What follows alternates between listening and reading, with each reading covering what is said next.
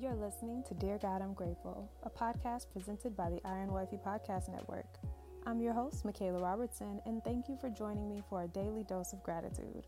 Without further ado, let's get into what we're grateful for today. Dear God, I'm grateful for acts of kindness. Now, today my husband stepped out of the house. He went for a walk. He said he needs to get some fresh air. And he came home with a beautiful red rose. And I am not the one that requests flowers at all, period. But just the fact that he came home, he handed me the rose. He had no explanation, no reason. We're not celebrating anything. He just had a smile on his face and he said, "I love you." That in itself made my entire day. It did. It made my entire day. And it wasn't the fact that he brought home roses and I'm a huge flower person. It was the fact that he thought about me enough to showcase his love and the physical manifestation of the gift of a rose. Because receiving the rose was the gift. It was the blessing. But knowing that I was on his mind is what made me feel cherished and it made me feel loved. And that's what happens when we give. When we give or when we receive, the love that we feel or the love that people feel when they give to us can be seen and enjoyed. When we give, we showcase our love. And the beauty in performing acts of kindness and giving to one another is that we're able to physically share God's love with one another.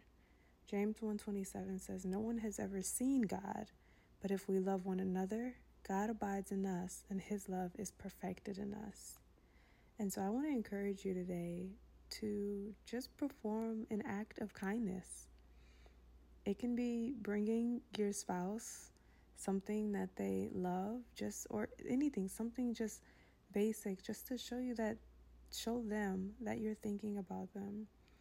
Or it could be performing an act of kindness for your parents or your grandparents, showing up and just sitting with them, giving someone your time, giving someone a gift, giving someone your love, and simply giving someone your kindness is such a huge blessing that can take a relationship so much further. And when we say I love you, it's one thing, but when we show I love you, it's magnificent. It elevates relationships. It elevates communication because it elevates the feeling of love that we receive. And so I leave you guys today with 1 John 3:18 that says, "Dear children, let's not merely say that we love each other. Let us show the truth by our actions." And so allow your actions to reflect the love of Christ and allow your actions to reflect kindness and love and giving and peace and just all perfect things that come from the Lord, all good and perfect things that come from Christ. Allow your actions to reflect kindness. And so thank you guys for tuning in to today's episode of Dear God, I'm Grateful. Today was quick, but I am just so taken back by the fact that he was thinking about me. That's it. He was thinking about me. The rose is beautiful and I cherish it. But the thought that he was just out on a walk and was like, "I'm going to give my wife a flower and bring it home to her and say I love you," is the love that I feel and that I love so much. But anywho, that concludes today's episode, and I will talk to you all tomorrow in another one. Bye. Thank you so much for listening, and I hope you'll join me here tomorrow. God is good all the time, and all the time I am grateful. God loves you, and so do I. Have a grateful day.